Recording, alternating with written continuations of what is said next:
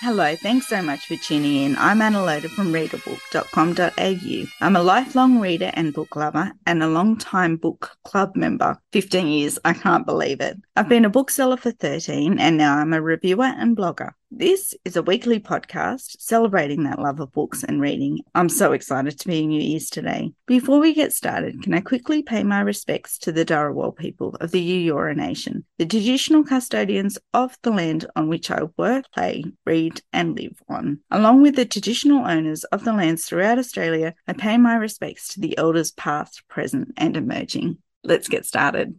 Ray Cairns Dying to Know is usually a little bit more, well, on the surface of it, scarier than what I would normally read because there is a kidnapping right from the outset. So normally that would make me close the book and put it away. But with Ray Cairns, you're just in such safe hands. You have to keep going. This is such a good book. You are completely dying to know what's going to happen. You just can't turn the pages fast enough. This is a cracker of a read, and I am so glad that I get to speak with her today. So the book has only just come out today. I got to read an early copy and yay! Couldn't be more excited. I love Ray Cairns. We're social media buddies. I'm just in awe of her talent. I think she's incredible. Thank you. You're welcome. Well, thank you so much. Congratulations. It's such a cracker of a book. I don't know what I was expecting because I loved The Good Mother so much that I was a little afraid that it wasn't going to, but it absolutely was even better. Oh, my goodness. Superseded. Oh, wow. Thank you. So good. Oh, it's so terrifying putting a second book out. I had no appreciation for how scary that would be. I know just as a reader, I'm always so excited when the second book is coming, but it must have so much expectation. Yeah, because the first book, people don't have that expectation, whereas the second one, it's like, oh, is it about Northern Ireland? No. Oh, but I've been so lucky. The reception from the early readers has been incredible. So very lucky. It must have been so different from the publicity that you had to do at the start of Good Mother. Yeah, look, nobody knew who I was. I guess I didn't have a team behind me when I was self-publishing. Yeah. So I didn't have that name, HarperCollins, behind me. So if I went into a bookshop, they were like, oh, I found that really hard because... Yeah, I understood, obviously, with the very first drafts, I didn't self-publish. It took me numerous, I lost count after about 30 drafts, I think, and 5 years of writing with that book. And nobody read it until I got quite a fair way down that track of the drafts. But yeah, this time round's different. People know a lot more of my history and stuff. But yes, it comes with different expectations as well. But yeah, I was reflecting on that not 10 minutes ago because it was going to be called The Empty Chair. It was. So publisher hated that. It shows how much we got to be in on the process, I think, of the second book as opposed to the first, which I remember I got and was just so swept up in. I think you had wrapped it up in barbed wire ribbons. Yeah, I'd done wrapping and I'd had photos from the locations of the novel in Northern Ireland, and I was trying to find a way, I guess, for people just to even have a look at the book that I'd sent them and a way to engage people. And that seemed to work quite well. Having gone along for the ride with Dying to Know, it's just... Everyone kind of knows a little bit about the story and, people that have read, my previous books or listened to me natter on any podcast.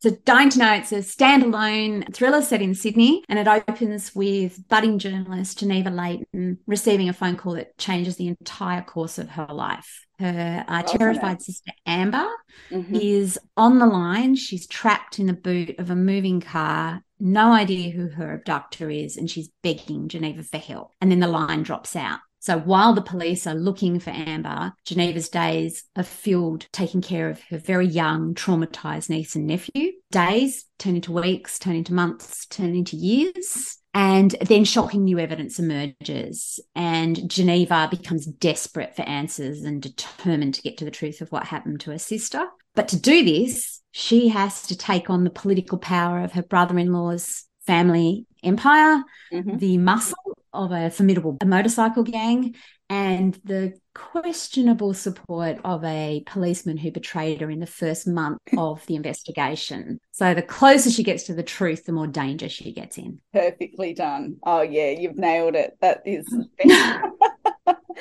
That is such an action. That's so good. Thank you. No, it's okay. Just trying to weave in the elements without, like you said, spoilers. It's hard. Oh, I'm so conscious of spoilers. I hate listening to a podcast and finding out the plot because just because you listen Same. to it shouldn't. I want to be enticed Yeah. into reading it, not be told of what I've missed. Same, Yeah. same. Unless that's the setup of the Yeah. podcast and you know that going in. Yeah. Yeah, that's So different. Yeah, no, that's yeah. so good. Thank you so much, Cairns. Oh, That you're was welcome. wonderful. So I've seen the pictures of you on a motorbike. Trying to know very much is around motorcycle culture. That Yes. was so much fun because that is a world that I do not know at all. No, and that was why I was so intrigued to write about it, because my husband got a bike and we started going on these rides together. I mean, I'm on the back, then I don't have to think, and he's got all the problem of getting the bike through Keeping it traffic and all upright. that. And I just switch my brain off and sit on the back and solve problems in the story or whatever that I'm doing. But yeah, we started doing these rides, and the situations we kept finding ourselves in, or the people we were meeting, I was so intrigued by them. And yet I knew, I mean, all I really knew was the kind of history of the infighting between the outlaw motorcycle gangs and how it spilled onto Sydney streets for the last 40 years. I mean, starting with the Milperra massacre in the 80s through to the Sydney brawl, the airport brawl. Right. And then and there's so many other incidents as well in certain suburbs and that. So I knew that, and I knew it had really serious consequences for innocent bystanders. So I kind of threw myself into the research, which is what I do. I love research. It's one of my favorite parts of writing. So I read a ton of biographies to start with, both from the police perspective, so police that had gone in undercover, and then also the gang members themselves. And then dragged my husband out on a ton of rides, and we went to biker kind of hangouts and cafes that stop at. And yeah, I just kind of spoke to anyone that would give me the time of day. And my husband, Pete, is great at kind of disarming people. So he helped me a little bit with that. And we talked to people that were weekend riders like us, you know, just enjoyed being out on the road. But then we also spoke to people who are much more seriously in the biker lifestyle. And they had all the gear and they live it day to day. And they, you know, they even have like little sidecars for their dogs or backpacks for their dogs. Like, it was just the most amazing scene of people from all walks of life, all ages, quirky through to bankers, through to, like, it was just such an amazing mix. And then there was also the people that had dipped their toes in the fringes of the outlaw lifestyle. Yeah. But they were all incredibly generous in sharing their experiences, what they loved. And then I was really lucky to get the chance to talk to an ex-Rebels bikie gang member. Wow. So, yeah, and he was so generous. He just spent ages, answered every question I had very strong opinions, and wasn't shy in sharing them about the police and Strikeforce Raptor and the new bikers, the kind of wave of new bikers who he doesn't believe care about brotherhood or loyalty or anything. And he had quite a few choice words to say about them.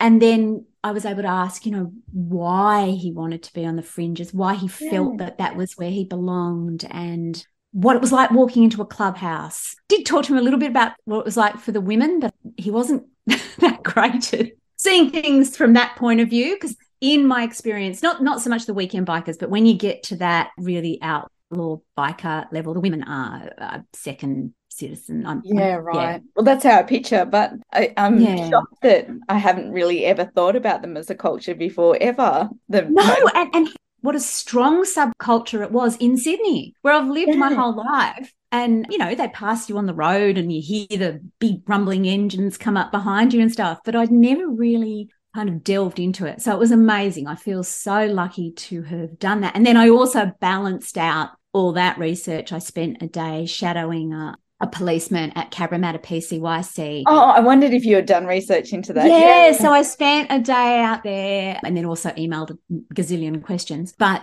the team there was so amazing, like just watching them, how they interacted with the kids, why they do the job they do, why they joined the police force in the first place. Yeah. And it gave me a really good kind of base for Jessie, the police character in this Love book. Jessie. Yeah. Oh, me too. I just wanted to have a policeman. So I used to run a refuge for street kids in the inner city, and I wanted to write a police officer like the ones that I had met. Yeah. So they weren't the brooding, dark character, and they weren't the corrupt or drunk or all those kind of cliches. They were just honestly, genuinely good people. They'd sometimes made mistakes, or just like the rest of us in every walk of life. My brother Damien used to be a boxer growing up, and so we'd always be at Sutherland PCYC, and I think they go under the radar. Like, they do a fantastic job. The work they do is so important, and that idea of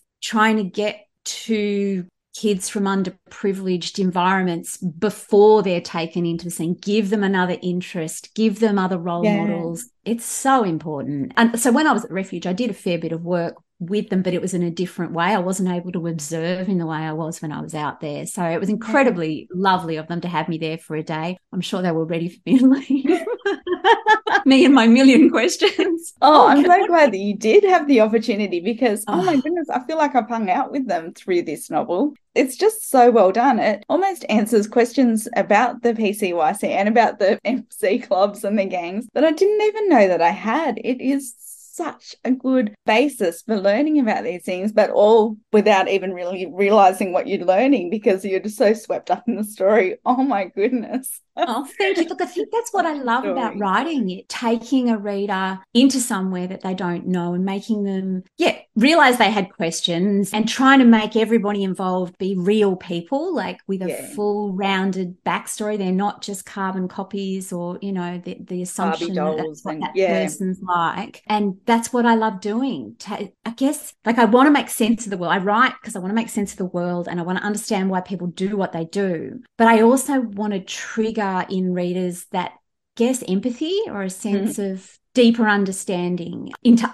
the other. That's really important to me. Oh, well, it absolutely is succeeding in showing the reader that there's whole different ways of living and all the answers to the questions that you didn't even realize that you had. And I always just pull over when I hear a motorbike coming up, because I automatically assume it's a gang. And yet some of the people I met that drove those huge, big, rumbly, Harleys were gentle giants. Like, some of them were just, you'd cross the street, they were walking towards you, but they were so lovely and had, talked about their grandchildren, or they'd hand you their dog, or, it was such a, of course, there's the whole range within that. I just wanted to, part of the book was about, one of the main themes underpinning the book was about belonging. So Geneva, my main character, is a motorbike riding 34-year-old tough woman, very wears her leathers and all that. And she grew up in Guildford, and then she's plonked into Balmoral, which is a very beautiful but affluent suburb, and she's a fish out of water there, so she doesn't belong there, and she's in a family unit where she's the aunt, she's not the mother, but she's raising children, so she's kind of doesn't belong there. And then the bike, got no power, very imbalanced situation. She feels lucky to be there. She has no legal rights. She doesn't belong. She wouldn't. That was something else I really wanted to play with. And by making her the aunt, I was able to kind of really pick apart that power imbalance when the kids are at the center, and you've got two adults who are caring for the kids, but one of the adults has all the power, all the wealth, all the influence. And I think it's so easy to be judgmental of other people in situations, why don't they just get out? Why don't they leave? So I was trying to play a little bit and reveal some of those kind of tougher things that the person that doesn't have the power is having to deal with. And it's kind of, with her, it's made even stronger because she's the aunt. She has no legal recourse. But even with a mother or a father, if the power imbalance is there, it's very hard to fight that. And still retain a relationship with children. So I had that power stuff there, and that was really important to me to play with all that. And then the belonging, because you kind of have her brother-in-law Hugh is trying to belong in with his parents and his brothers and his family business, and that's his priority, and he's neglecting his own children within that, in his need to belong to this other grouping. Yeah. And I think belonging is such a strong drive in humans. Absolutely. Like, want to belong. And that's why people join motorcycle gangs. Yeah. It's people show misguided loyalty in their career. So I have that in as well. So it's, I just really wanted to, it's an amazingly strong and positive thing, belonging, but it's also can bring about struggle and challenge. Yes. Yeah. Oh, no, there's so much to think about in these, because belonging is, we see Geneva wanting to belong. We see Hugh wanting to belong. We're seeing that it's not easy and it's not balanced. And then Lily's trying to figure it. She's a 16-year-old girl is, trying to find out where on earth she belongs, doing everything she can to try and get her father's attention, but he's spiraling and drinking and doesn't have the space for her. So, Yeah, so for me, that's another big part of my research is looking at current affairs, and really I do a lot of reading of like the newspaper daily and articles and kind of investigative journalism. And then I find it just kind of feeds into my novels without me planning. So I'm not a planner. I just start at the beginning and write the scenes and discover the story, the plot with everybody else. But I do a heap of research beforehand. It's research based. So I don't so much plan out my characters, and I certainly don't do the scene cards with the plot. But it's funny how much all that stuff, my subconscious is working on it the whole time I'm researching. Well, you've obviously come to it with a lot of experience, and be able to do that instinctually. You must have put in a lot of years, surely. Look, I think I've always been a storyteller. That's always been a part of my life. So my degree is in performing arts. So I was always, if you're playing a character, it's all about all the psychology of all the interactions, and something as simple as doing a scene while you peel an orange and how that can, I'm not explaining it very well, but how that can reveal your inner life in how you do it. Do you tear it? Do you pick at it slowly? Yeah. Do you cut it up? All of those things can reveal to an audience what the inner life of the character is, who might just be saying, and I went to the shops today, so it's all that stuff, I guess. I learned through performing, through singing, through having those kind of sub layers, I guess. So yes, in that sense, I have had a lot of, and also my mum's a psychologist. So we talk about the psychology of people and actions and trying to make sense of stuff. And that we've done that my whole life. So I guess that really underscores a lot of what I do as well. Oh, wow. Yeah, I'm not surprised at all. My niece is doing psychology at uni, and I can't believe how fun it is. Yeah. Oh, it's so interesting. Like, it's just, mum's been practicing for many, many years now. So she's very experienced and a great source. If I get really stuck, I'll say to her, this is the character and this is their kind of person. What would they do? And she might brainstorm it with me if I'm in a corner and I'm stuck. Just more on the psychology of it rather than the action. But wow. Well, none of the characters did anything that I wasn't expecting from them. I mean, I couldn't see it coming either, but you're not surprised by that. You know it so well. It's wonderful. Yeah, it's so good. So you were a finalist for the Ned Kelly for The Good Mother, and that's how you got your publishing contract, which I think is an unreal way to get in. I didn't even really know that a self-published novel. So I've self-published in 2020, this December 2020. Like I said, after numerous drafts, and I had it professionally edited and stuff. Oh, yeah. But I didn't know you could be shortlisted for the Ned Kellys, which is like, crime awards in Australia. Yeah, with a self-published novel. But I was, and that just opened up doors all over the place for me, which I'm very, very grateful to whoever it was that nominated me in that category. So I feel very fortunate that happened, and it's led to a whole different life. It's full-time writing. Such a great story. The ultimate payoff. I think, I know how hard you struggled with getting The Good Mother seen. And I mean, you were one of the most, you were beautiful. You had me in your shop, and you helped me into the, no, but because I could see it was a bloody good book. Oh, thank you. But you had your book club kind of read it and stuff, and but it is hard when you're self-published to get that word of mouth, because you just can't get the distribution. Yeah. And I was fortunate. I had so many people kind of really come in my corner and help me and read it. And, I was really pleased with how it had done as a self-published novel. And I was ready to move on to The Empty Chair, which is now dying to know. So it was a beautiful and amazing surprise. But you have to stay in there. I think that's the thing. You have to keep working. You have to have perseverance. Yeah. As much as that might sound a bit twee, it's the truth. It isn't it? Yeah. Just didn't give up. And thank goodness you didn't. Oh, thank you. How did it come to getting the name change? Dying to Know. Oh, such a good title. So my publisher, who I adore, Bert, she's fabulous. She just said to me, I said to her, she said, no. And I just went, okay. So I went away, and then I came up with Dying to Know, and I was very relieved when she went, yes. I went, oh, thank goodness for that.